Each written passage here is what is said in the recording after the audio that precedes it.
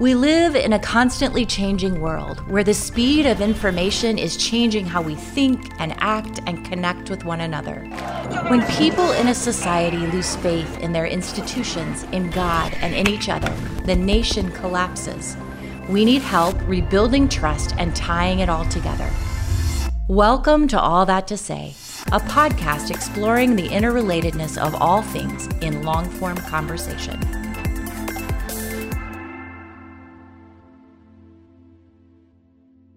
Welcome to All That to Say. My name is Jim Lyon. We are so glad you're here, and I am so totally pumped because our guest today, though separated from me in my studio in the center of the country, and he's resident on the far west coast in Southern California, is someone right here in my face. I can't believe I'm talking to the Nate Parker. Nate, thanks for joining us today. It's my pleasure. Thank you, Jim. Well, he says, it's my pleasure. That's what he said at the beginning. We hope he says the same at the end, but I promise you, we are so honored to have you with us. And Nate is someone who has made a mark for himself already in the industry of entertainment, and especially in film. He has been on both sides of the camera. He has directed. He has been a screenwriter. He has been an actor. He has been a visionary. He has been a voice and an advocate. I mean, at so many levels, Nate Parker is actually changing the trajectory of the way in which some people, maybe even many people, think and see both the art of film and the messages and the passions that he carries and communicates. And Nate, I'm not just trying to flatter you. I'm just saying, as the person who lives far away from Hollywood, I have understood and felt the impact of what you do. And I'm so glad to be able to help unpack that. But before we go into where you are today and how your professional career is unfolded, tell us about Nate Parker. Where did he come from? What's your family? What's the story of Nate Parker growing up? Well, first I'll say thank you for those kind words. I'll do my best to live up to them in this interview. A little bit about me. I'm from Norfolk, Virginia. I grew up in a household. I'm the only boy of five. I have four younger sisters. Really tight-knit family, but big family across Hampton Roads in the Seven Cities. Big military town, a lot of military family. Not always a lot of opportunity. I grew up in a housing development called Tidewater Park, in a city where when they want to change the social status of a city rather than changing the opportunities, they changed the name. So it was changed to Tidewater Gardens because I believe that sounded a little better. But nothing really changed. It was tough coming up in that environment, an environment that really encouraged thinking around escape rather than development and cultivation. And so a lot of us in my generation, as I saw above me with my uncles and aunts and those around me, the main goal was to escape, make as much money as possible, and never come back. And that has created, in many ways, a flight of those who are blessed enough to be able to move on to different areas, opportunities, and circumstances. So that was my early days. And then at some point, my mother married my stepfather, who was also in the military. So I had the opportunity to travel around the country a bit. And eventually got into sports as my ticket out of that community that I'd come from, and ended up getting a scholarship. And it was in school that I recognized that I knew very little about my culture and my people. You know, I took an African-American studies class, and that was the first time I learned about Nat Turner, which was ironic because Nat Turner's rebellion happened, 30 miles away from where I grew up. It was your own home. So, yes. My hometown, it was really frustrating and infuriating in some ways because, not often do we learn about those who had such impact on our communities in the country. So much of our education when we're in school, specifically as a Black man, is around those who kind of perpetuated the oppression that you've been conditioned to accept. And so a lot of my upbringing was kind of this disconnected sense of what America was with respect to what I was actually living. And so it was when I arrived at college and started to take these courses that I realized that there was much that had been held away from me. And so, I remember meeting with my advisor when I arrived, and my goal was very clear: make as much money as you can, go back, save your family, and get them out of that community. I remember sitting with her, and she asked me what I'd like to major in, what I would like to study. And I said, whatever makes the most money, and I remember saying, that's not a good way of looking at it. And I said, well, you have no idea where I've come from. And so I was very one-track minded, got my degree in like the computer science field, management science, information systems. And then, after I started taking these courses, I started to, there was a bit of an awakening in me, not from a creative sense, but more so from a spiritual sense, knowing that someone like a Nat Turner could be on fire for God, but still be a revolutionary, and still be so rooted in his ideals, his morality, and his understanding of what God had destined for his life was transformative to me as a human. So he very quickly became my hero. This is aside from the creative, because I never knew I was destined to be a creator. Right. But you connected to the story, the narrative. I connected to the narrative, to his accomplishments, to, the pastor that fights against slavery and gives his life. Where's that story? That seems like something that we should lead with in the faith and in school, from the standpoint of truth. And so that was kind of my introduction to, a story that changed my life, a mentality shift that has become kind of like the hallmark of my existence, when it comes to using my art to really, walk into and live inside of a riotous disposition toward injustice, and to do it with the learnings and teachings of Christ. Oh, there's so much there that makes my mind run, Nate. First of all, you're talking about the Hampton Roads, Norfolk, Virginia, a world that I have some familiarity with. And my dad was a Navy guy. He retired after 20 years when I was 12 years old. He spent his whole career in Seattle at a naval air station there. But just before he retired, they sent him to Norfolk. So I was there. I was actually baptized. I gave my heart to Jesus and was baptized on Granby Street, if you know that name, on the corner of Bayview and Granby. And anyway, so I have some familiarity with that. I also, I'm old enough to be your father. Maybe I'm your grandfather, but I'm saying I know that my experience in school, it was then called Northside Middle School, right on Granby Street, was very different from Seattle Public Schools in the way in which history was told. So immersed in the Hampton Roads, which is this collection of cities at the convergence of Chesapeake Bay and the James River and the front of the Atlantic, there's colonial Williamsburg, there's Jamestown, there's this, kind of iconic American portrait of revolutionary days and colonial days and following days that we have idealized. And I found that when I went to school, in public school in Norfolk, Virginia, the way in which things like the Civil War were spun was very different than what I was getting in Seattle, and to which I returned. We went back to Seattle after that short stint. Framing the conflict in terms of states' rights, not slavery. Very distinctly remember my teacher, her name was Mrs. Chisholm, correcting me if I veered into some other avenues. Now, I'm just bringing all that up to say I'm listening to you talk. I'm trying to imagine where Tidewater Gardens might be on the map. But in all of that, you have found yourself actually raised up in this crucible of history. And I'm hearing you say, discovering that there's so much more history than what was delivered to you in your home place, even though it was the stage upon which some of the defining work you've done took place. Nat Turner, the subject of your film, Birth of a Nation. I'm just acknowledging, Nate, that it's an astonishing story of expanding horizons that it sounds like you didn't pursue so much, but you just kind of fell into. Is that fair? I mean, or what? A door opened, you left town and you found some new ideas, and then you said, I want to find out some more of those, or you just kind of stumbled into new telling of history? Yeah, it was a bit of a stumble, As I said, I never, I wasn't a student of acting, of the arts, of directing, or any of those things. I really was pursuing economics, in a way that I could create a culture shift in my family.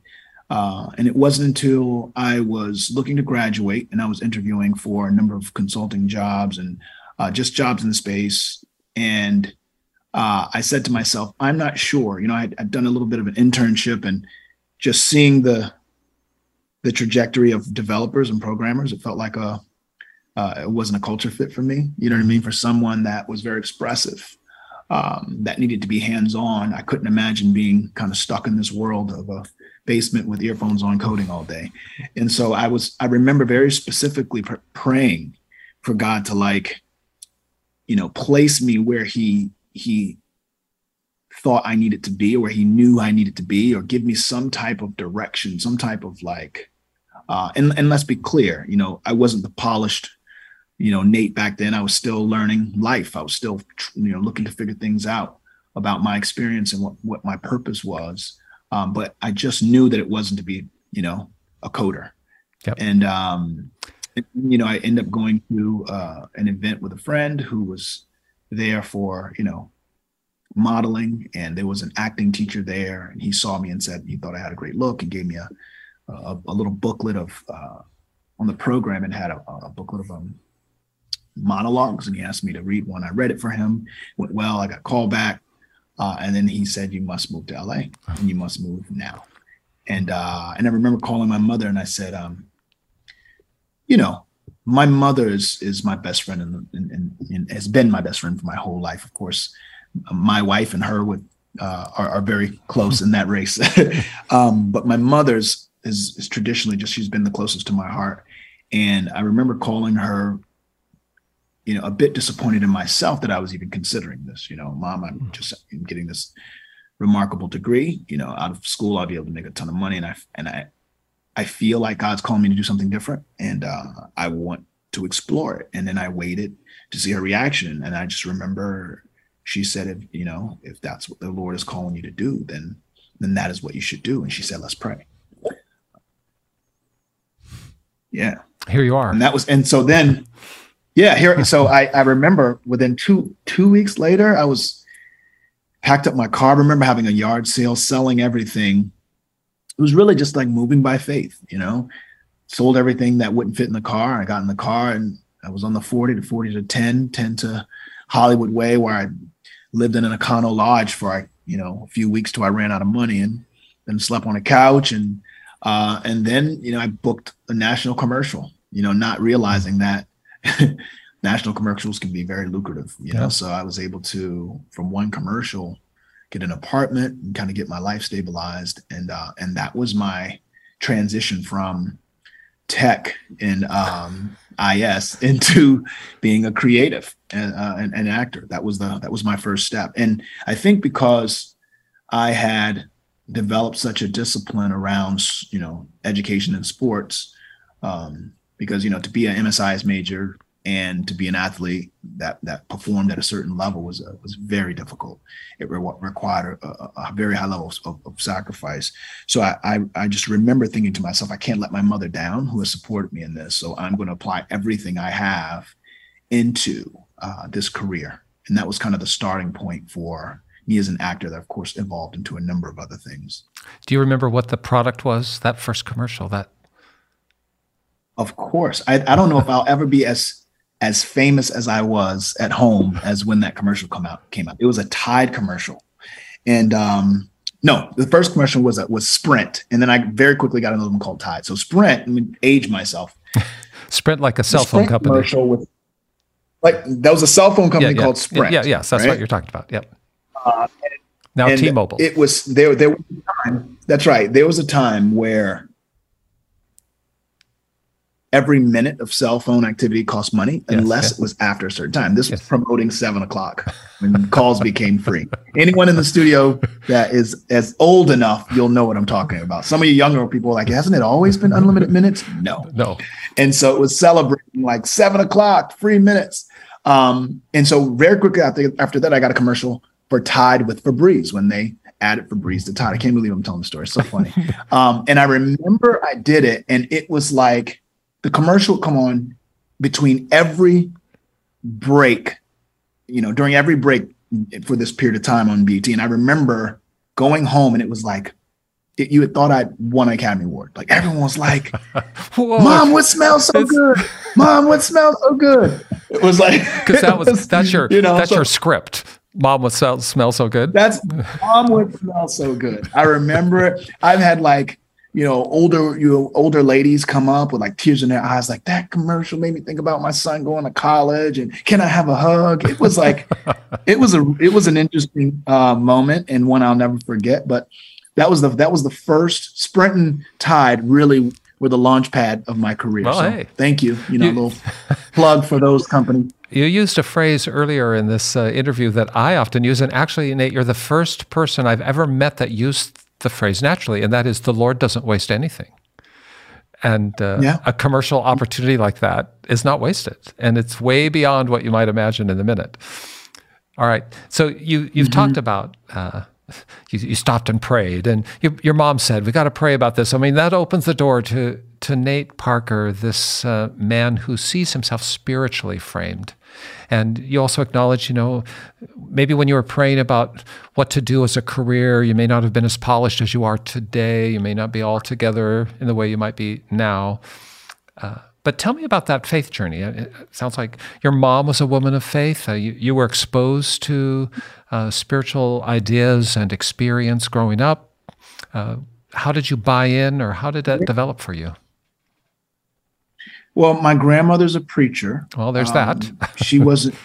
Yeah, there's that. So she was very connected to the church. My mother was very connected to the church, and therefore I was very connected to the church. We lived in one of those households where, for a very long time, it was, my grandmother, all of my uncles, my aunt, and my sister. We all lived in one house in Tidewater Park, and there were a few non-negotiables, and one of those was church. Sunday we go to church, and my mother sang with the church, my grandmother sang with the church. So I cannot over communicate the importance of having a foundation that was rooted in understanding just on a base level who Christ was and what his mission was, and how we were to revere and seek relationship. And it goes back to something that I believe very deeply, that, the faith is not about perfection, but direction. And at every turn of my life, I've been humble enough, regardless of where I was in my faith walk, to, get on my knees and kind of revert back to that spiritual place where my mother and grandmother, great grandmother, I remember praying over us, laying hands on us. They're Baptist, Pentecostal, like there's always this desperation for the cross that I think really seeded in me an understanding that lasts.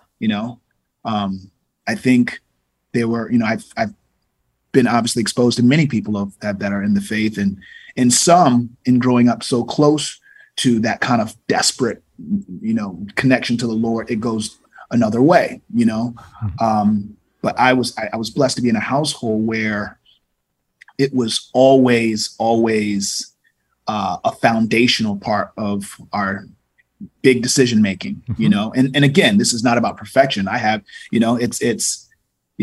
I have an uncle that will drink and pray while he's drinking. You know what I mean? Like I was never pushed to be perfect, or never pushed to judge or be judged. It was just always this understanding of, the Lord's will be done. Don't stress, be anxious about nothing. These are like, the word was really seated in my spirit. So as I got older and found myself at crossroads, found myself at challenges, I always knew, well, I know who I belong to, and I know, as you said, nothing is wasted. So if I'm here, this is where I'm supposed to be. If I'm at this crossroad, this is the will of the Lord, and I have to, seek his face to figure out which way to go or how to handle it. And then that has been the navigation system, for my life. And again, Jeremy Dixon, who called me and said, asked me if I would do this. He's one of my best friends in the world. And he knows that when it comes to talking about my faith, I'm very sure, but at the same time, I'm very humble because I'm very flawed. Mm-hmm. I never want to come off specifically with the people that have access to my platform as someone who is pious or just judgmental or thinks he knows everything. For me, it's the Lord is not only a fail safe, meaning I can't fail, but also, the great navigator. All I need to do is kind of hold on to him, and at times he will drag me in the direction I need to go.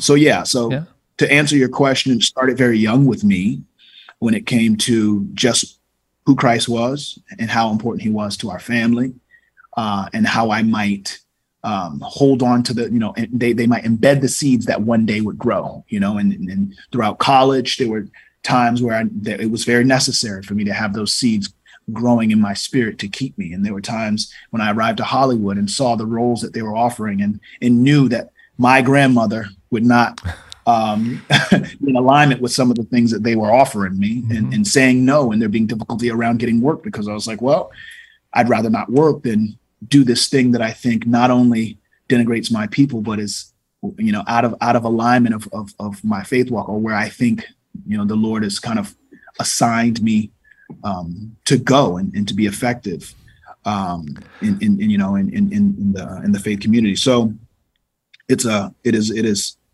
a part of my life that I'm not sure about everything, but I'm very sure about that. I'm very sure about why I'm here, my purpose and destiny with respect to the faith. I think I'm hearing you say, Nate, that you obviously grew up in a home and an environment where faith was a foundational platform. It was strong. It clothed your family, no matter what the other challenges might be, and that you have carried that with you. And it's, of course, all of us grow up and we all develop. Back when I was 12 years old on Granby Street in Norfolk, Virginia, I remember, making a decision. I'm going to do this Jesus thing, because I grew up in a house like that too. That the church was central to our experience, and there was a lot of faith in my family. That said, at 12 years old, I gave everything I knew how to give. I'm doing this. I'm going to do it all in. But when you're 14 and you're 16 and you're 22, at every stage of life, there's some more stuff I should probably surrender here. And as you have matured in your faith, as you've grown, were there any moments where you just thought, no way, this whole thing is a made up nonsense? Or has it always been kind of grounded in you, and it just is? I think there are two questions happening. One is, maybe have I ever been exhausted by the faith to the point why I questioned its design in my life as someone who wanted to just live and not have to be browbeat with this understanding that this, I don't want to live in the box. More. And then I think the other question is around, have I ever felt like, the Lord's timing isn't good enough, or this isn't working for me. I've tried and it's not working, so I want to go in another direction. Thankfully, it's never been the latter. There were times I remember being in church and I would tell you this, from the day I can remember going to church, maybe 3 till maybe 10 years old, I don't remember one sermon.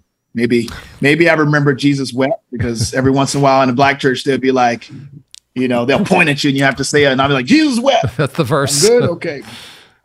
So it was more of just kind of culture, so I can remember being in church, being dressed in the suit, being hot, not wanting to be there, laying my head on church when you're a certain age, when you're from the South, is about, you get dressed, you go to church, and you go to sleep in your mom's lap until it's over. And then you go and you eat after church with all the church folks. Yep. Like that was, that's it. There's some people that dance on the aisle and holler and sing, and it's hot and they're fans, but it's not until you get older and you start living a little, when you start recognizing that there's something deeper happening. There's something at play that, when people say, well, how do you know that there's a God? How do you know there's a Christ? And I was like, listen, I know because I've felt the Spirit. I felt it.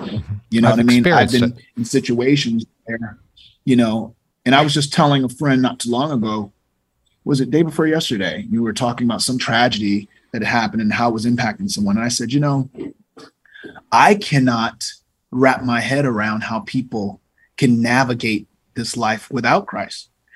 When I think about things that I've navigated as a young man, as a a grown up, having 5 children, just thinking about what would my life be without having the secret sauce. You know what I mean? That is Christ. And it's something that I'm glad I don't ever have to consider. You mentioned Jeremy Dixon. Jeremy Dixon is the pastor of a very dynamic congregation in LA, in Inglewood, called Center of Hope, congregation of the Church of God, with which I'm also a part. And tell me a little bit about that. Jeremy is someone I also know well. How did you connect there? Well, it's a miracle of a story. I actually first met Jim's father, Bishop Dixon, who's no longer with us here. It's a bit of a continuation of the story of coming to Los Angeles. I remember, like I said, it was shaky at first, and I finally got my footing. And in getting my apartment, I was able to kind of branch out into the city and see what it had to offer. I was taking classes. I had an agent very early on. I had an acting coach that stood in the gap for me. So it started to happen really quickly for me. But very quickly, I started to recognize kind of an emptiness in our city with respect to faith, specifically my industry. I guess I'd never been in an environment where it seemed faith was not even an ingredient in most people's lives to existing, let alone success. And that pull into the industry, that kind of emptiness, that invisibility that so many young people that come to this town struggle with, I begin to feel right away. And I remember I was at a party or something, and it's an interesting story. I was at a party somewhere in the hills, going with someone, and there was this they had these like tables, but the tables were coming out of the ceiling. It was like really cool architecture. I remember leaning on one of these things. And I can remember I was kind of like just on my own, trying to find my way, like a lot of folks do.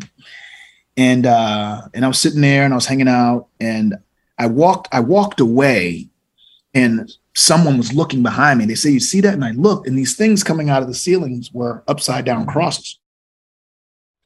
And I remember like it just kind of hitting me like, oh God, like, you hear about kind of demonic activity or how, how Satan shows up in spaces where he's invited, where the Lord is not invited, where the Lord is stuck at the door type feel. But you never see them manifest themselves in such a physical way. It's usually the undercurrent of feeling like, oh, I don't want to be here. But it was just so clear. And I remember this cross upside down and this kind of glow. They had these red lights. And I can just remember fleeing, like, oh, I got to get out of here. And I left. And I remember being home being like, you know what? I need to go to church. And it was like 2:30 in the morning. It was Saturday night. I was like, I got to go to church. And then that voice in my mind was like, it's 2:30. Just go next week. You know what I mean? Like, what do you 2:30? What, church is going to start in 4 hours? 5 hours? You're going to be. And I remember telling myself, okay, if I wake up in time, I'll go find somewhere. But if I sleep in, I'll wait till next week or wait till another time. And I remember I went to sleep. It was probably like 3:00. Woke up at 6:15 as if I'd slept 15 hours. And I was like, oh, okay, fine. It was like this mental inside my head conversation with myself around direction. You know what I mean? Those seeds that have been set in me were literally guiding me somewhere. And it was really a question of in every step, how I was going to respond. And I remember saying, okay, fine, I'll get in the car. So I get in the car and I was like, I wish I had some gospel music. This is before you could connect your phone that had access to the world into we had CD player. And I didn't have any CDs that were gospel CDs, but I did have Marvin Gaye's His Eyes on the Sparrow. So I plugged it in, put the CD in, and I started to drive. And as you can imagine, the second it comes on, I start crying. I'm like weeping, like sobbing. And I'm driving down the 101, just sobbing, looking for signs of a church. And I just kept driving. I ended up on like the 170, I ended up on the 405. I was just driving. And it's funny because I saw a steeple past But then I realized I was too far along to exit to be able to go to that one, so I let it pass. I find myself on the 105, true story, and I see a sign that said Crenshaw. And I said to myself, Crenshaw, there has to be a Black church close by. You know what I mean? It's there a has famous to be street something the street itself. famous, right? Yeah, I was like, Crenshaw is like, I've heard of Crenshaw. Like you don't have to come to LA to have heard of it. And I was like, so I exit. And when I pull up to the exit, tears and snot, I pull up next to a car. And in that car, there are two Black women with these huge church hats. And I mean the kind that have like fruit baskets or bird nests, like huge, touching the top of the car. And I roll my window down and I wave to the woman. The woman rolled her window down about this much.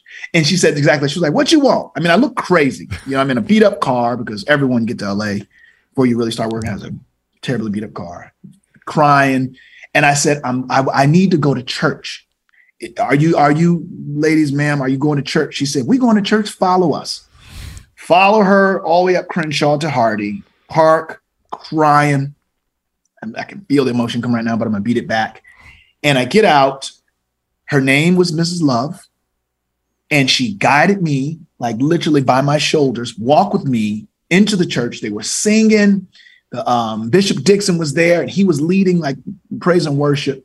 And I walked in and I laid on the altar, like right there.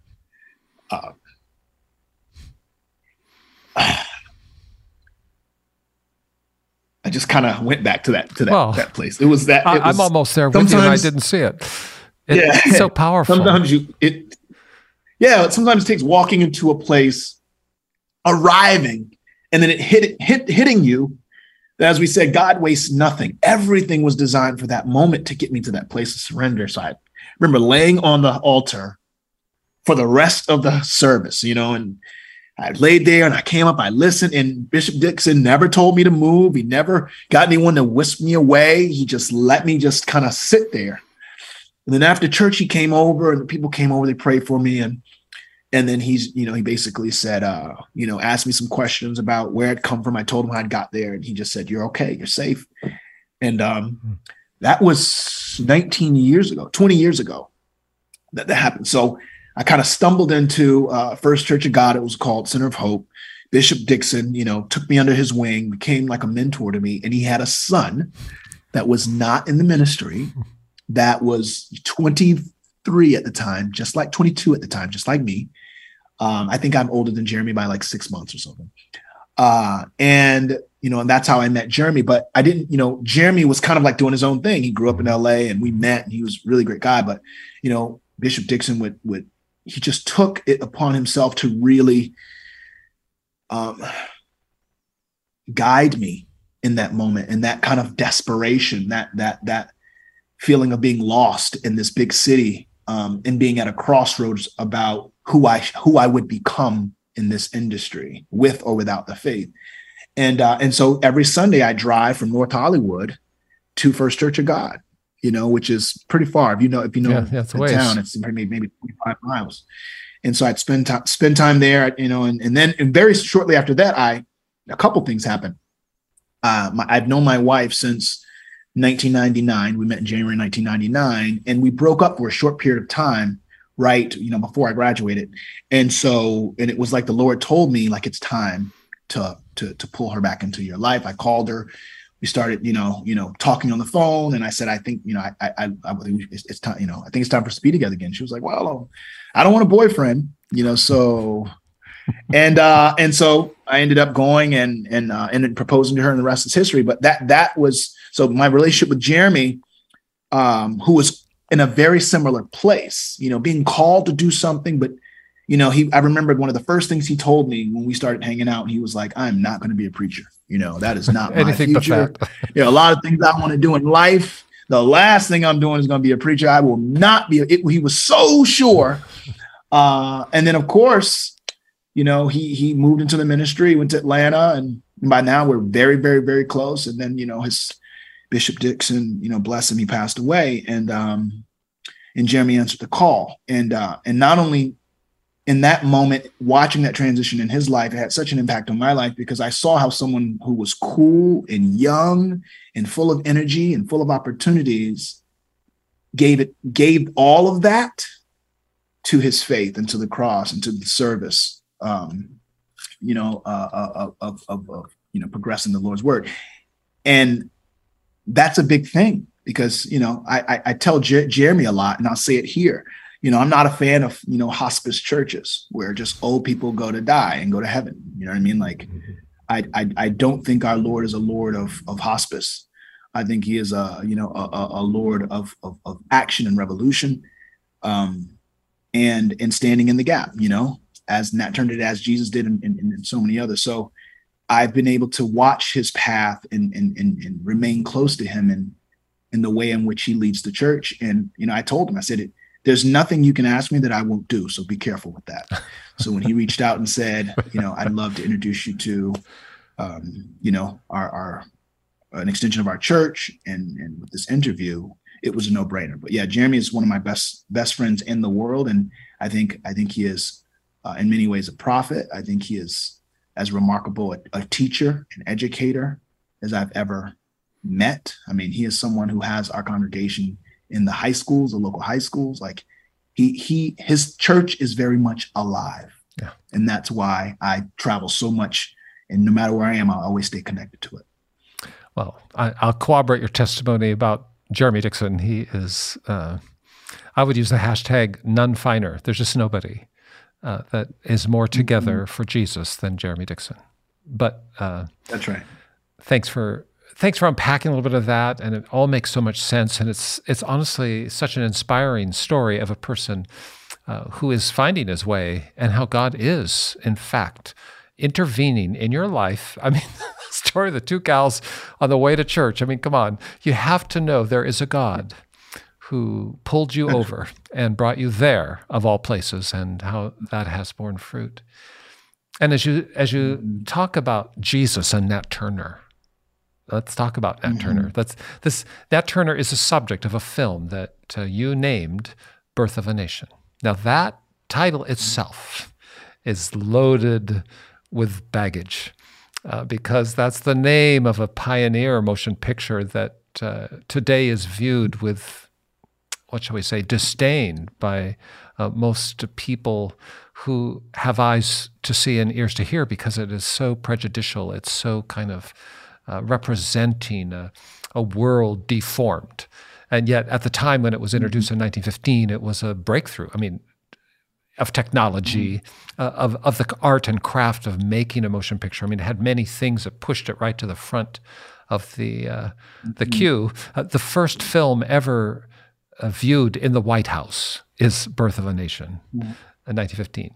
But it has much controversy because of the way in which it portrayed the development of the Ku Klux Klan. In fact, some people would say it inspired the Klan's second act in the 20th century.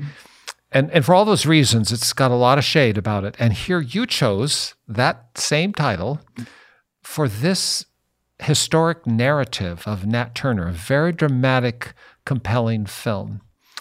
We've already heard that you kind of discovered Nat Turner, who was actually resident in your world in the same geography as you were when he was a young man, but didn't discover him until you moved away. Then you became gripped by his story. And Birth of a Nation tells that story. And it is an interesting weave, in a way that we don't often see, of faith, of the spiritual realities and the material world, about justice and injustice. I'm going on. This is an interview with you, Nate, but I have to say, I think of it kind of in a parallel with the film Harriet, which is about Harriet Tubman, another compelling figure from a similar age. But Harriet's trajectory is different than Nat Turner's. Her life ends quite differently than Nat Turner's does. The film Harriet grabbed me, just the way I was drawn into the story. Birth of a Nation can take you into deep, deep emotional distress. Tell me about it now, with all that set up. Oh, you want to make this movie. You want to tell the story of Nat Turner, and it does tell the story. How does that come together? Well, I think as D.W. Griffith proved, that filmmaking, the moving picture, as it has been called by propagandists, is the most effective tool in shifting and shaping hearts and minds that we have. And Griffith is the person who produced the first Birth of a Nation. For those who might not know, that guy, he understood the power of the medium. 100%. And he understood the necessity of white supremacy. And I think that it's important that we never separate those two when it comes to, in the same way that it is dangerous to only talk about Christ and never talk about Satan. Mm-hmm. I think it's very, very important that we recognize that there's an actual battle. It isn't come to Christ or just be regular. You know what I mean? Mm-hmm. It is binary, I believe. Mm-hmm. And I think that in the same way, when it comes to what Griffith and to a certain extent Woodrow Wilson, who was the president that invited him to the White House and said it was as if it had been written in lightning, what they understood about what was needed for their agendas in this country to create a mechanism of oppression and subjugation that would last forever. We're still here, right? Yeah. As I told you, I went to school as a programmer, so I studied Visual Basic and C++ and COBOL and all these different programming languages, and I found it very interesting that the Lord would guide me into that profession to get an understanding of how ideas, thoughts, mentalities are literally written on our spirit. And then we act out the behaviors of that program in the same way that a program would. Mm-hmm. And so approaching filmmaking from the standpoint of, if it is true that we are from a psychological standpoint, a written program, a collection of experiences and circumstances that motivate our behaviors, then I would use this medium to reprogram, to cross out the bad code and to write over that code with good code or transformative code that can not only change individuals, but could really change culture. So reclaiming that title was something that I knew would come with consequences. However, it was necessary with respect to long-term reprogramming. Just the simple fact that when you Google the birth of a nation, there is an alternative. That's right. There's an answer. There's a different definition now. That's right. It's a different. It is more complicated, as the history of this country has been remarkably. You got to imagine, as a Black man, the daily decision you make when you step out of bed as to how American are you, in a nation that even to this moment has refused to properly address the dysfunction. You said a great word earlier, the deformed state of a nation. Mm-hmm. What was the birth of this nation? How was this nation born? We talk about history. There are a few history books written by the indigenous, none that I've read. Yes, right. And very few that have reached critical mass, right? But I imagine that if the books were written by the indigenous, they could be a third film entitled The Birth of a Nation. That would be very different even than my own, but just as important. I'm one of those people where I don't think that we can make responsible decisions without dealing with the irresponsibilities of our nation's beginnings. And so this film was just one thread of that rope, of saying there'll be many people that have already had done many works around righting the wrongs of the nation. And this is, there's so many people I could name, but this is just hopefully something that can live within that lexicon in saying the original birth of a nation is drenched in blood. And this is my effort to retrieve it, the actual narrative, and kind of, soak it in a truth, and hope that the programming would impact everyone, because white supremacy in America is not a Black people problem.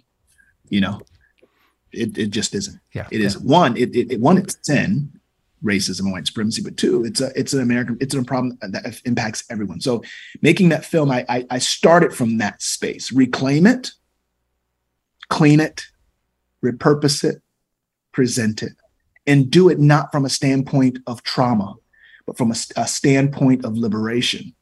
You know, the Lord's, you know, Jesus Christ, his mission was liberation. He liberated us. He was a revolutionary. He came and he died. And I made that film in some ways in the image or to pay homage to that. And I made it with a Braveheart slant, because I don't believe, Dr. King said power concedes nothing without a demand, right? Mm-hmm. But I've always believed a demand is empty without an or else. And I think Nat Turner took that next step that said or else.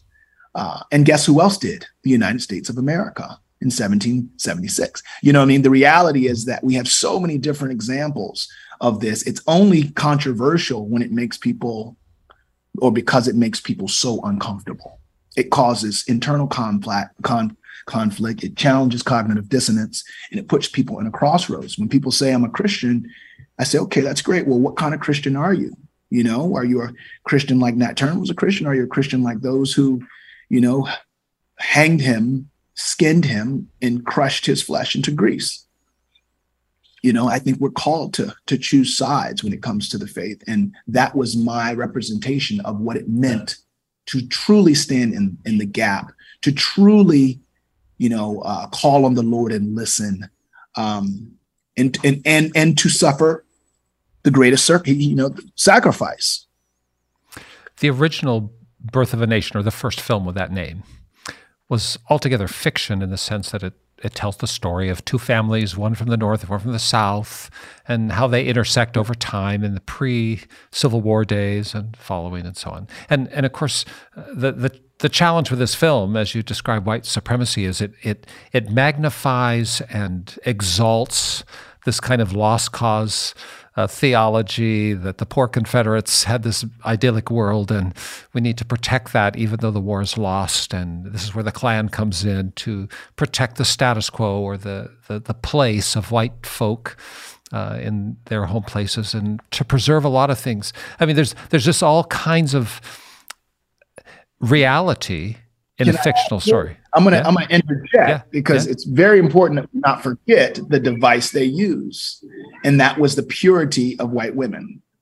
That was the device. That was the story. If that film only, that was the device, the tool. That was the hammer. It was everything else was place setting or set design or production design, because at its core, that was the device used to sway, persuade, and inspire the type of cognitive dissonance that would have people leave the theater and lynch the first Black man they saw. Because this happened. Because it posited a threat to white women and their purity in any kind of change up in the social construct. If Black men were to be able to advance or to move about and so on and so forth. And I mean, there's so much there. I don't want to tell the story, except it's so interesting to me because I honestly, hearing you talk about reprogramming, taking that phrase, Birth of a Nation, and actually making a film that is not fiction. It's actually based in a true story of a real person. Nat Turner, he's not a Charles Dickens character. He's a real person who lived a real life, which makes the narrative even maybe more compelling, because when you're portraying him, and you are the actor who portrays him on film, I mean, this is a masterwork from Nate Parker. I know there are other places and other persons have their hands on it, but you help write the screenplay, you write the book, you help form the narrative, you direct the film, and you are the actor of the leading character. And all of that, it is reprogramming. I think about my own laptop I have here. When you delete something, what you're really doing is you're burying it until something else overwrites it. And it has to be overwritten. I mean, that's the idea, isn't it? And your whole concept of reprogramming is so compelling, Nate. Wow. And so as you tell this story, just unpack for the person who has not seen the film or doesn't know about Nat Turner. Just give me a précis of what's his story. Yeah, so Nat Turner was an enslaved man who, as a child, was taught to read. And that was his first weapon toward injustice, whether he knew it or not. And in learning to read, because he was only allowed to read the Bible, he became completely consumed with the word. And this is the early 19th century, early 1800s. This was in the early 1800s. And so he was in a situation where now that he could read and he knew the Bible inside and out, and I think it's a great footnote to recognize that all the answers to all of our problems you can dig, you can dig those out there. Yep. Yeah, right. So for that to be the only thing you can read, to be denied that right of education, it was a perfect storm in creating a revolutionary. I think it's no mistake that, the laws that existed to oppress people during that time were predicated on keeping them away from the intelligence, from the academia that could allow them to think a certain way. Carter G. Woodson has a quote that says, when you can control a person's actions, control a person's mind, you don't have to worry about their actions. You don't have to tell them to go to back door. They'll go on their own. And if there is no back door, they'll cut one out for their pleasure. That's Carter G. Woodson. It's one of the most impactful. And so when you think about, slavery, and people are like, why didn't they fight? Why didn't they run? The reality is when your mind is under control. And so that was the first key he had to unlock his potential and to gain the type of fellowship with Christ that would allow him to make decisions in the spirit, right? Like that to me was like, and to play that character, as method goes, you have to become very close to what it means to be a pastor who is consumed with the word. So I had to become consumed with the word. And it's the closest I've ever been to God in my life by a mile. And I just remember writing and crying and crying and writing and praying that somehow I could create something that would be like a North Star for people who were oppressed, for people who had been denied their personhood, denied the true representation of Christ in their faith, and inspire revolutionary spirit. Nat Turner prayed for a sign from Christ and got a solar eclipse. Like that was a miracle, if you believe in such things, and I do. Yeah. He prayed, give me a sign, Lord, because what I'm going to have to do right now, I know how it's going to end. Is this what you want me to do? Solar eclipse, so I wouldn't have, and I say it often, I wouldn't have been interested in writing a story about a revenge fantasy. It was important that injustice lived at every corner and every moment that was pervasive within the air he breathed. And not that he was just wanted the revenge, but he said, if Christ is who he says he is, and this spirit that I'm feeling is true, then I have to act. And I think that that's a message for me, in the way that I've chosen every project, especially since then. And I think it can be made applicable to everything. So in making this story, it was very much a spiritual journey for me in more ways than I can explain. And more than a movie, I just wanted to create something, as I said during the time, that would inspire people to have a riotous disposition.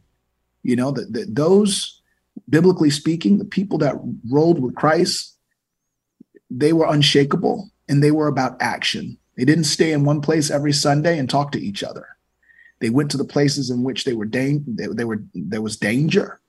And then when our Lord was crucified, they continued the work in prison to their death. When you read the book of Revelation, there are people literally beneath the throne crying out, like, how long, Lord? Like that is the type of, Christ-led revolutionary that I want to be in my work. And I strive to be like in real life. And again, I always preface that by saying, in no way am I perfect. I'm a flawed man every day. I mean, what time is it? You know what I mean? But that was my approach, that if nothing else, people left saying this was a man that gave his life in everything he was to Christ and sacrifice everything on behalf of what he truly believed his purpose and his destiny was, and gladly walk to Christ. That's biblical. If I'm dying on behalf of the Lord, then let's go. Let's do that. And Nat Turner, as you've described him, was a person born in slavery who did become literate, who did discover the scripture that opened up his mind. Yeah. When you described him as a pastor, he still was a slave as a pastor. I mean, he was not set free to be a pastor. He was living within human bondage. And in his... I'm gonna make a quick correction before you go. He was enslaved. He was enslaved. He wasn't a slave. He was enslaved. And I think that there's a distinction worth making. Yes, tell me. He was free, but he was enslaved. Free as a human, free as a man of Christ, but he was enslaved. And I think that there's a difference with respect to what I said before about, the psychological perspective. There was no ownership of his mind, specifically when he was physically. But continue. I'm sorry. Yeah, no. That's such a really valid observation. He was physically constrained, but his persona was free, and in that freedom, he pursued to his death what he understood to be the calling of Christ on his life. And so, in the history, Nat Turner is famous because he led an uprising of slaves, of people who were enslaved, to say, stop it. This is not right. And it's not that he was prone to violence, it's just that every other voice was, there were deaf ears. And so he finds himself in a rebellion, an armed rebellion, which ultimately takes his own life. How does that life end? Well, he was, you mean physically? The actual, how he was lynched. He was beaten on his way to being hanged by his neck. And then he was decapitated. He was skinned, and he was defleshed, and his flesh was melted into grease. There's actually, in my research, I know this to be true, when I went to Cortland and the area in which he lived and this rebellion happened, there still is a wallet made of his flesh, and there's a lamp that is made of his flesh. And the actual sword he used in rebellion is being held by a white man that is in city council. And so I learned all this in my research. But yeah, we actually found his body was displaced in a way that he'd never had proper burial. And during the Birth of a Nation, I was able to work with a doctor out of Virginia named Kelly Dietz in National Geographic, and we were able to locate his skull that was being held literally on a bookshelf from a professor in a school in Indiana, I want to say.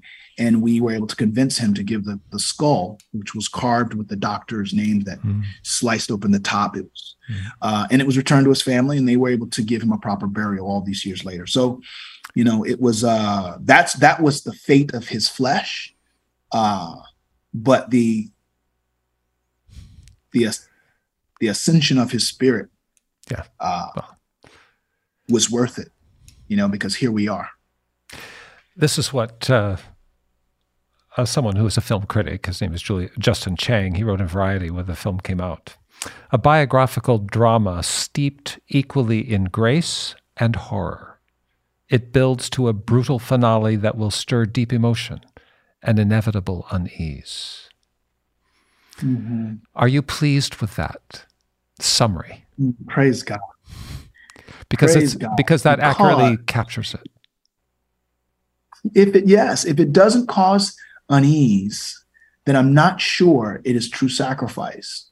I think service is made of very difficult stuff at times. What does it mean to serve? And sometimes service is conflated with success, and decisions are made that are not in service to those who need a story, who need that liberation, or who need that perspective. So, I try to make films that lock people in their seat long past the credits. If I'm remembered for anything, I want people to know that when you went to a film that was directed by this man, you couldn't just go out to eat after and forget. that it was something that stayed with you and challenged your thinking and hopefully inspired you to in some way join the fight. So I think that is a fair summary, and one that is very pointed as to what my intentions were. There are many ways to evaluate a film. It is art.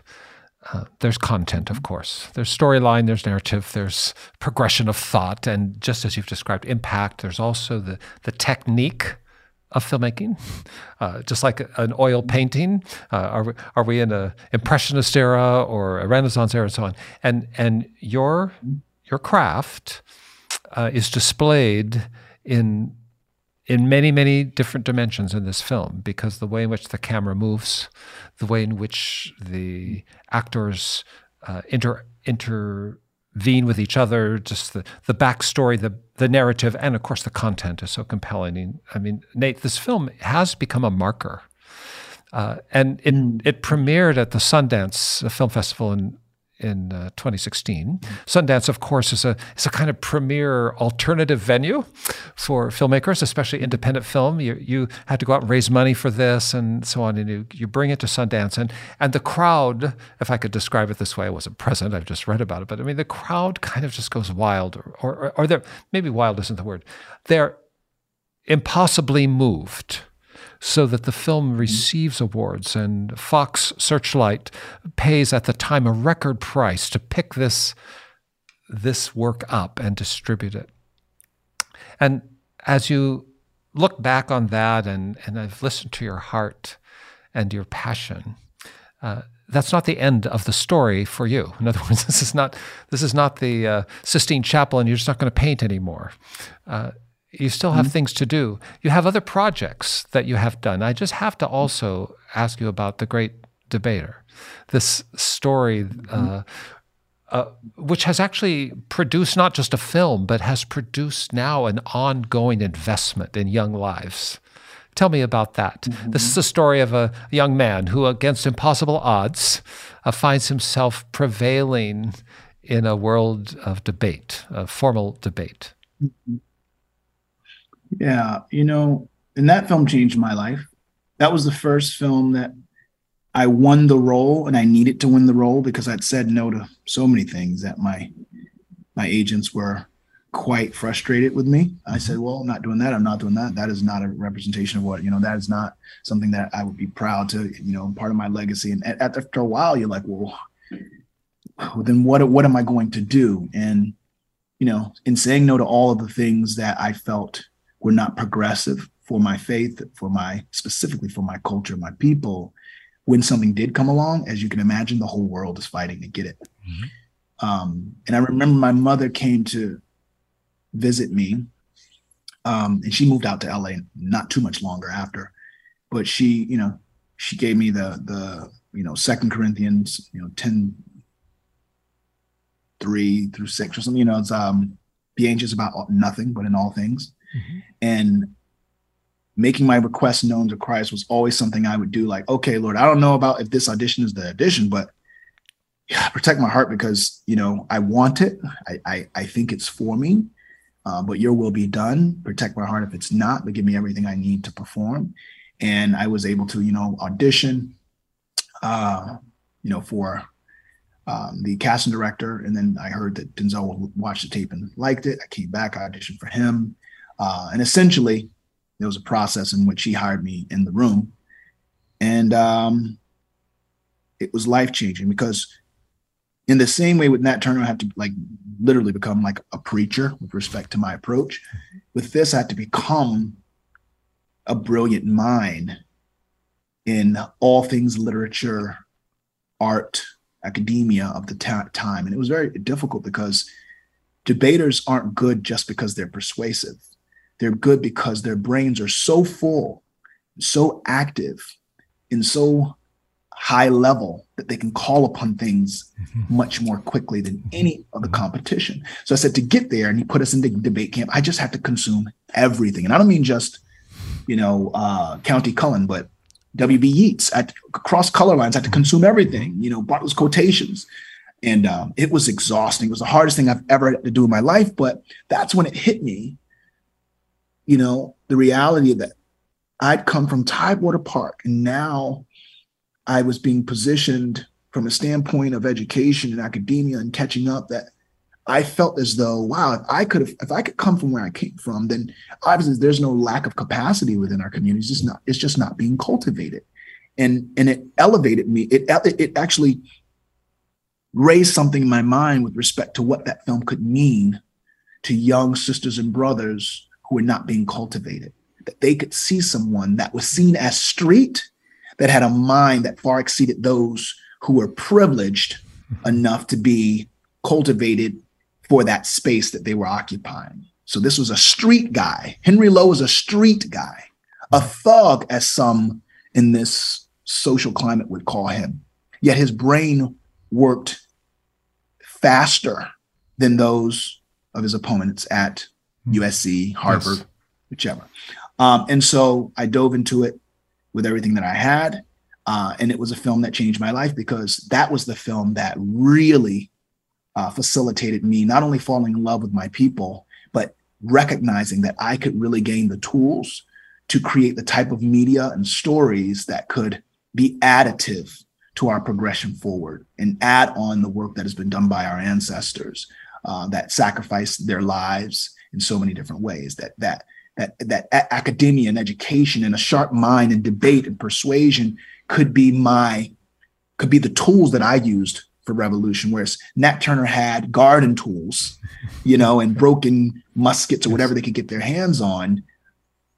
I could give to the world a piece of material, a piece of content that would inspire them to use words, and to use things, to use social media platforms. And again, I'm not the end all. I'm not solving any problems. I'm not here to save Black people, but to contribute just something, just a glimmer of something that could be helpful in that journey.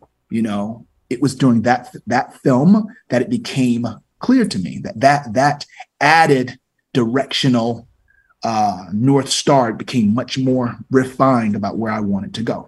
And obviously I got to work with Denzel Washington, and well, there's that guy. That was, yeah, there's that, and Forrest Whitaker, and and Kimberly Elise. Like these are just some of the most extraordinary people, on earth. Just being able to work with them and have them wrap their arms around me and recognize my desperation to do right by our people, and then support me even after the film. It was very important. It was very important to me. So yeah, so that film was one of the trigger points, or one of the major boosts in my jetpack, so to speak. What chunk of time would a film like that require from you? You described going to debate camp. You described immersion in the character. You described working with some of Hollywood's greatest names, and the whole production. What kind of timeline is that? Is that 5 months, 2 months, 2 years? What would you say? Yeah, I think it was pre-production was maybe maybe 2 months, maybe a little less. But I think the work for me, I started prepping. This goes back to faith, right? I felt when a manager got me the script in 2004,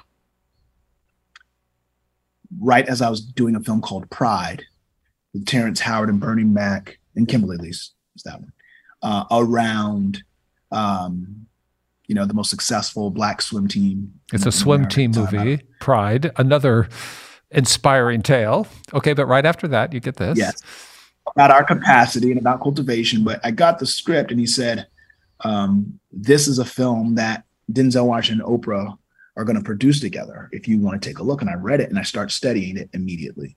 So by the time it came time to read for it, I had the whole script memorized, literally every page, everyone's dialogue. I'd been so consumed. If I wouldn't have got that job, I don't know what I would have done. But the work, I think when you understand the stakes, the work becomes such a critical necessity to your life. It's like, I have to get this right, because on the other end of that, presentation, on the other end of the camera, other end of the screen, the audience will either take from it what they need, or I will fail them and they won't catch it. So I take that very seriously. And I think there are a number of actors that have a similar approach.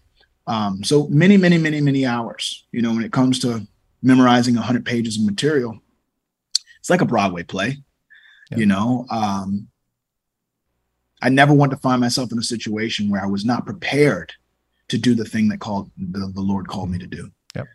And so the time it takes is just another part of it, hours. It's the equivalent of an 80-hour week, you know what I mean? Where you're constantly, I wrote a 100-page backstory, which I still have. I should have pulled it out for you, by hand as a biography of Henry Lowe. I gave it to Denzel Washington when I met him.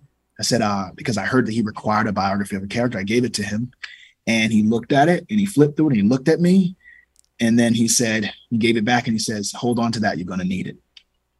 And that's how I knew the job. You knew that you were yeah. But so when is the film done? From the time you hear about it to the time it's over, how long a time is that? So I got the script in 2004, I believe, was studying it. The audition didn't come to 2006, maybe. We shot, early 2006, if I could recall. Yeah. We start shooting in the summer of 2006, and it came out 2007, I think. Yeah, so Christmas, that's a long haul for a single project. But typically it goes like this. As a director, I'll just kind of give you the rundown. Typically, as a director, when you can get a script off the ground, when you get to greenlight a script, once you get the money, you set a date. It's like, all right, we're going to go into pre-production in 2 months. Pre-production, depending on your budget, and because I make stories about, positive stories about our progress, I never have enough money. But let's just say you have a, like $5 million, $8 million budget, you're probably going to get, if you're lucky, 2 months of prep, and which goes faster than you think. Mm-hmm. And then you'll shoot for, my schedules have always been like 24 days, which is turn it insane. Around fast. Yeah. It's unreal. And then you go into post, and then you have to just finish the movie, the editing, the sound. There's so many things that go into making a movie. It's really all in all, if I put bookends on it, it's like anywhere from a 12 to an 18-month process. It can be as long as 18 months. It can be as quick as, if you're trying to get it out for a deadline, I don't know, 10 months, 11 months. Very difficult. Yeah. As an actor, you assume the role. Mm-hmm. I mean, you've described in both of these two films, and you had more, so much investment in assumption of the persona. Would you consider a role in a film that you felt provoked positive change and revolution, let's say, but where your character was a dark or a negative one, as opposed to a heroic figure? Yeah. I mean, you feel like you could get into character to do that? Well, dark and negative is relative, right? There are people that we celebrate that are complex. Dark. You know what I mean? You know what I mean? Like, I think, the question becomes what's good and bad. Mm-hmm. You know what I mean? I think that I try not to judge anything or anyone. I am as flawed a human being as has ever been born. But I ask myself, we take everything to prayer. I really trust my wife when it comes to picking roles as well. Sometimes I go to her and be like, so this is the character I'm thinking. She was like, okay, well, is that in alignment with what you said you want to do? Yeah. Because sometimes you'd be like, so they're going to pay me this to do that. She's like, okay.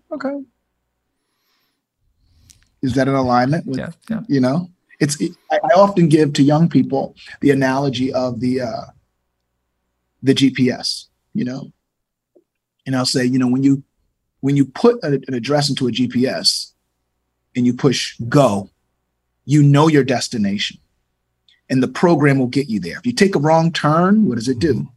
It course corrects, gets you back on track. But knowing where you're going, why you're going there, what's going to happen when you get there, those type of things, those are the things that kind of drive decision-making for me. Is it on purpose? Does it feel like it's within my destiny? I prayed about it. How do I feel?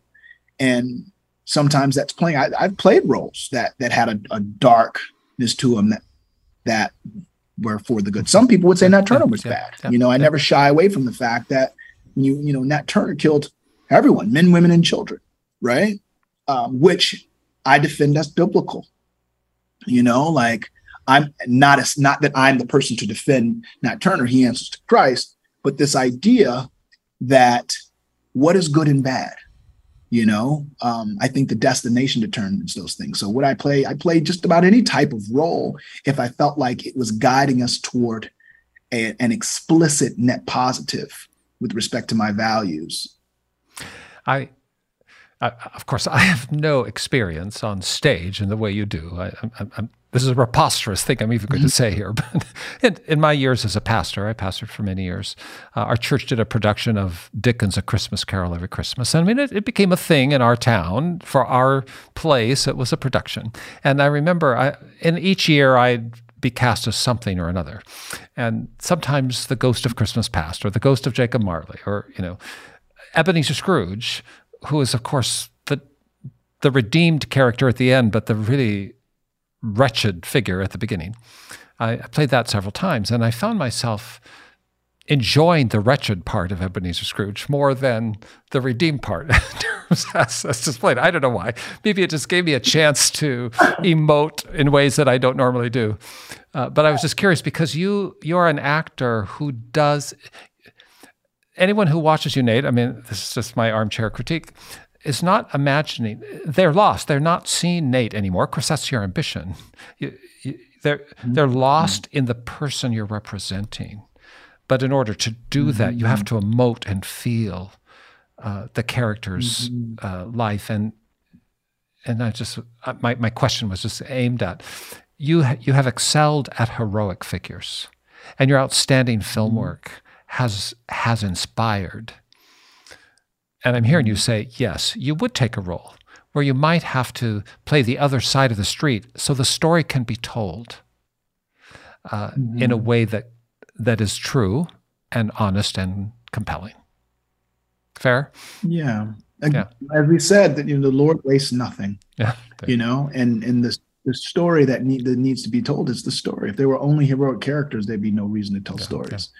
Yeah. So I think given the, I always say, just give me the script and let me see what I can bring to it. My biggest fear always in the arts is that I will let down the person that is needing me to give them what they've been praying for. That kind of came off a little, I don't mean it in that way, but if it's Nat Turner and someone's saying, you know what I mean? Like when we turn on the television, we turn on the screen, we're looking for something. Sometimes it's validation, sometimes it's comfort. There are things that we're looking for. But when you're there are people on the other side that are looking for you to tell the truth, because in telling the truth, you redeem them or tell their truth or redeem someone they love. So it's a big responsibility. It's not just getting on screen and being natural. It's recognizing that someone will identify with you and they will watch you like a hawk, and they will watch you for a false beat. And if you're false at any moment, whatever they could have gained from you that they were looking for, they lose in an instant. It turns into a vapor. And that's why, some of the things that we enjoy, that we watch, that move us the most are things that we saw the type of truth that was uncontested, and it spoke to our spirit. A couple just random questions, Nate. What's one of the best movies you've ever seen?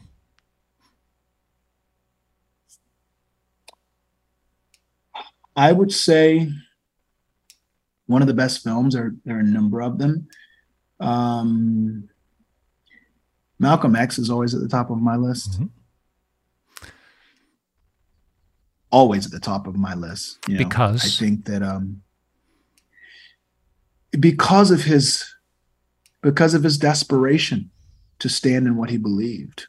I think it's a remarkable example, of a riotous disposition. The people, as our ancestors, as I call them, that walked into the flame or stood in front of the firing squad, that I would be here talking to you, that we'd be talking about a film that has had an impact on you or someone else, that they stood me up, that their trajectory, looking back on it, is the lifeblood of my experience.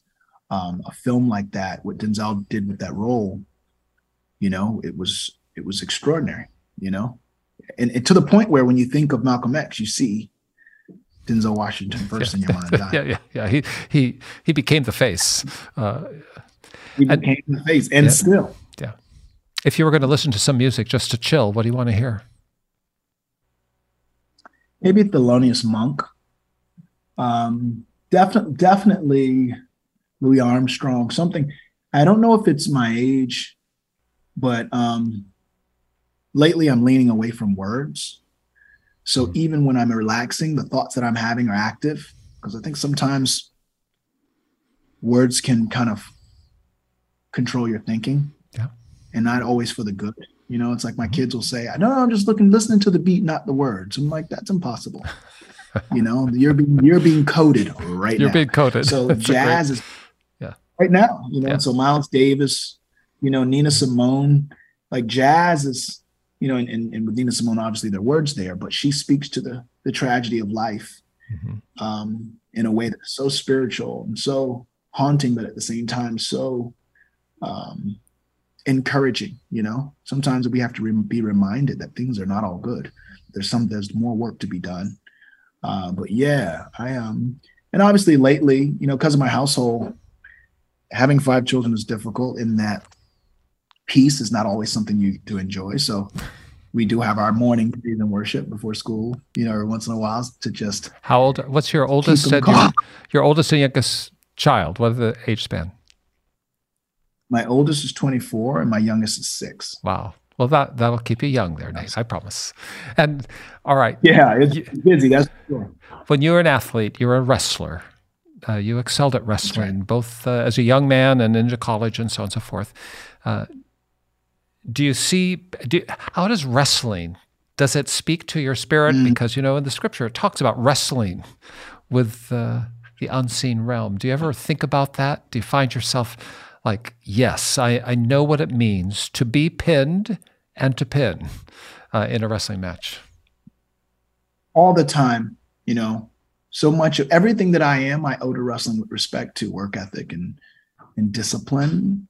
You know, I always say that if you can turn your plate down, it's like wrestling, you fast all the time. All the time. You can't. I wrestled. You can't relax. Not allowed. Well, no fasting. You're not allowed to eat. Like certain foods.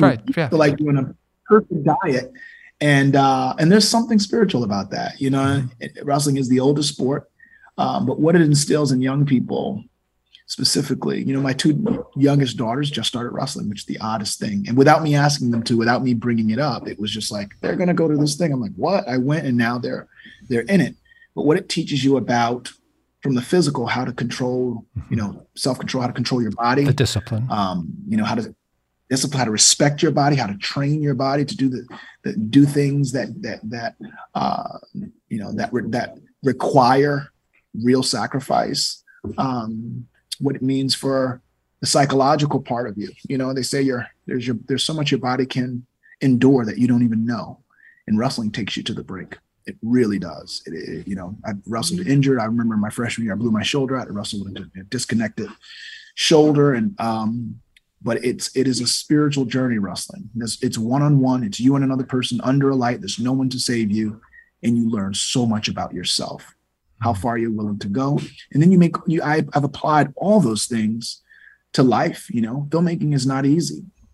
It's very difficult, remarkably difficult. You know, and now I coach wrestling. I try to introduce as many kids to wrestling. It's the same thing. I have a foundation called the Nate Parker Foundation that is all about putting cameras in the hands of young, you know, women and men of African descent to teach them to tell their story, because this device, this machine that we so underuse has been used since, you know, the early 1900s to shift culture. And I want people to have that tool, not underestimate it. So between wrestling and filmmaking, I feel like I found the 2 most important ways in which you can affect change that exist to man, in my opinion. In Hollywood, Hollywood's a big word, covers a lot of ground.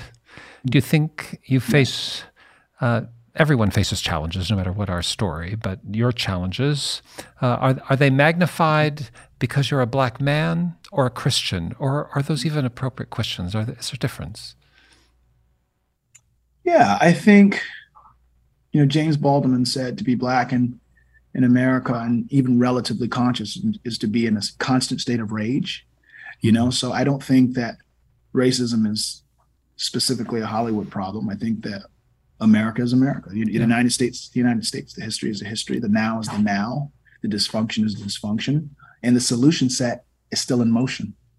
There are many challenges in Hollywood. There are challenges with being Black and coming to a town where none of the roles are positive. They all perpetuate a negative representation of the people that you love in the world that are not like the people you're being asked to portray. But those things are a choice as well, where you engage around either succumbing to those projections or stepping out on faith and kind of looking to follow those who have come before you and done it the right way, or in some circumstances, blaze your own way.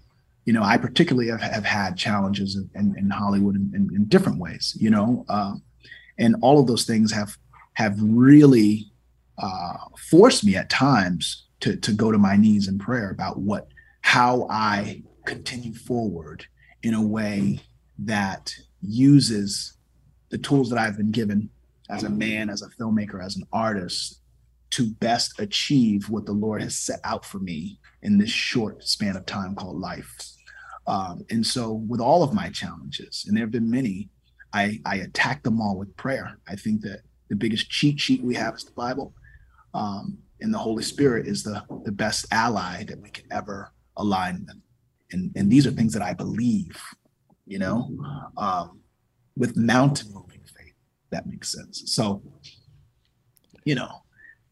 my approach to my life as an artist, my approach to my life as a human, my approach to my life as a husband, as a father, as a filmmaker, as a deeply flawed man is all about,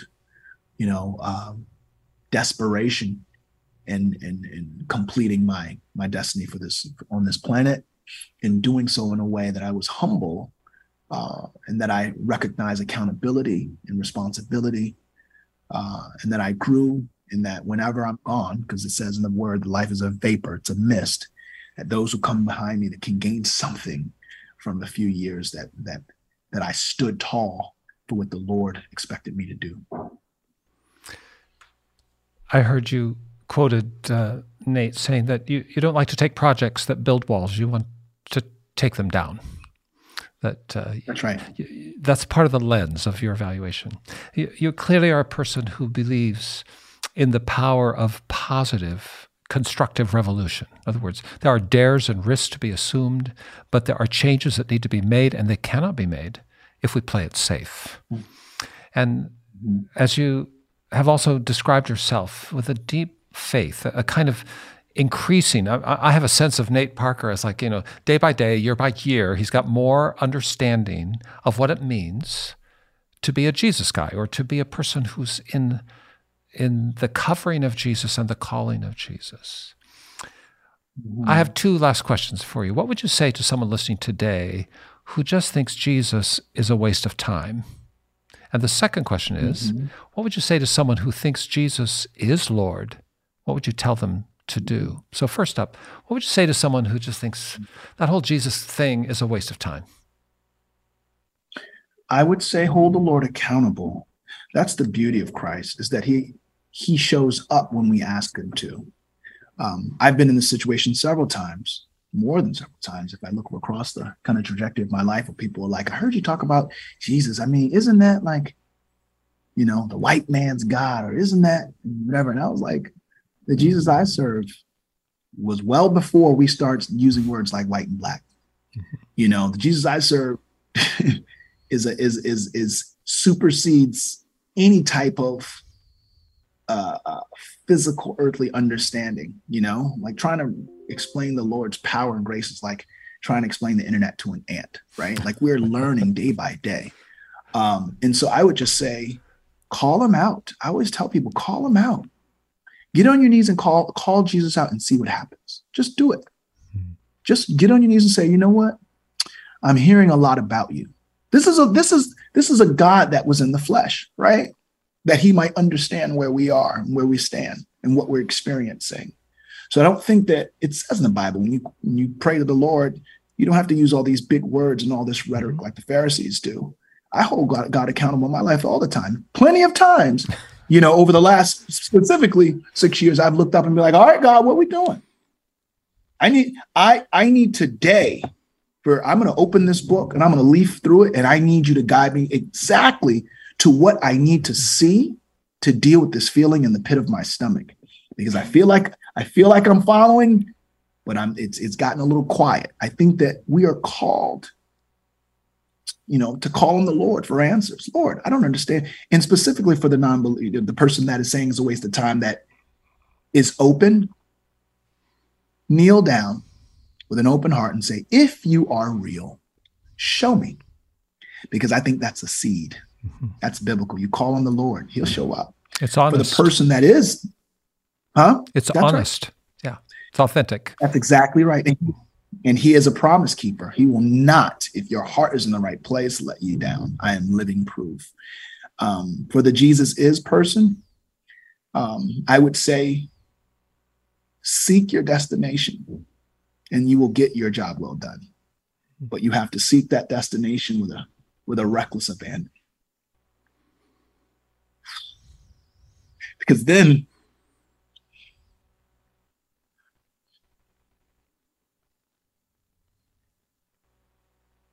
the left and the right doesn't matter, right? Doesn't even matter. The life and the death doesn't matter because your eyes are set in you.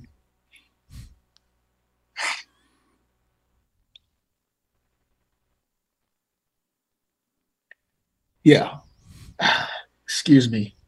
There's nothing. But I've hit a point of faith where I'm so unafraid of death or anything that could come to me, because I know that it's written that nothing can separate me from the love of Christ and what he wants for me and what he has called me to do. There is nothing, I demolish every argument that stands against his word. I take captive every thought. I will tell that person that is a Jesus is person to get the word in your spirit. It is the only thing that makes us bulletproof. So when that word lives on our heart, it lives in our mind. It says it countless times. Get the word inside and you will not only survive, but you will thrive and you will reach that place of well done. Everything else is distraction, because only the things we do for Christ will last. And I'm saying that to myself. All the other stuff is just other stuff. So hopefully the person that needs to hear that hears it from someone who has experienced it, lives it in real time. Nate, it's been a terrific experience for me to just be in conversation with you. Thank you for being such a gracious and honest and compelling voice. I've used that word compelling more often in these interviews than I have in a lifetime, but that's just the nature of who you are. You're a compelling figure, and your passion is just, it reaches across time and space. That said, I know that you've achieved some great success by the world's measure, no matter what people say. You have achieved great success within your profession in multidimensional ways. You're not just an actor. You're not just a director. You're not just a screenwriter. I mean, this is the kind of thing that transcends the craft. And I know that when you achieve success, while I think many people think counterintuitively, well, then it gets easier. It doesn't get easier. It gets more challenging. It becomes more difficult. And I think you've tasted some of that. But thank you for staying on the task, on point. And yes, I think watching films that I'm familiar with of Nate Parker, makes me better and makes me want to make the world better. And thank you for making those. Keep doing that. All right. Is there another, are you giving a hint of what's next? Is there another great film coming up, or you're still shopping? Yeah, there are a couple things coming. I made a film with a very powerful man of God named David Oyelowo. You'll know him from portraying Dr. King in Selma. Okay. One of my best friends in the world, if not my best friend. And we did a film together that shines a light on the broken prison industrial complex, specifically solitary confinement, and the inhumane aspects of that torturous practice and how it's impacting so many people. In any given day, there are 80,000 men, women, and children in solitary confinement. And what that does to the human spirit, this 23-hour lockdown in a 9 by 11 foot room. And so we sought to tell this story in a way that would illuminate the practices in this space and hopefully be additive to the conversations around ending solitary confinement as a practice. That film is now made and will come out at some point, either the end of this year or next year. It's finally done. And I'm working on something else that's very big that I think is probably the biggest thing I've ever been involved with. It's a business. It's within the industry, but it's really about elevating the voices of people of the culture, specifically like Black culture inspired content. That I believe will be the tide that raises all ships. Telling the stories that are often go untold or are told by people who don't have a vested interest in the success of those stories. But the next year will be a very fulfilling one, no matter what happens, because I've spent so much time doing what I believe God has called me to do in this industry, in this space. Thanks for doing it. Oh, and by the way, thanks for being faithful at church at Center of Hope. I'm just saying, it's a good thing. I love it. It's a great, this Center of Hope Church, the corner of Crenshaw and Hardy in Inglewood. It's one of the most remarkable. If you're ever in the neighborhood, places. You guys drop in. I've been there. I know of what you speak. Please. Yep. Please. Nate Parker, thanks so much again. Oh. Be encouraged and God bless today, always. Thank you so much. I remain honored and humbled to be able to commune with you and your audience. So thank you for listening. Thank you. Godspeed. For more information, visit allthattosay.org. Thank you for joining the conversation. Don't forget to like and subscribe.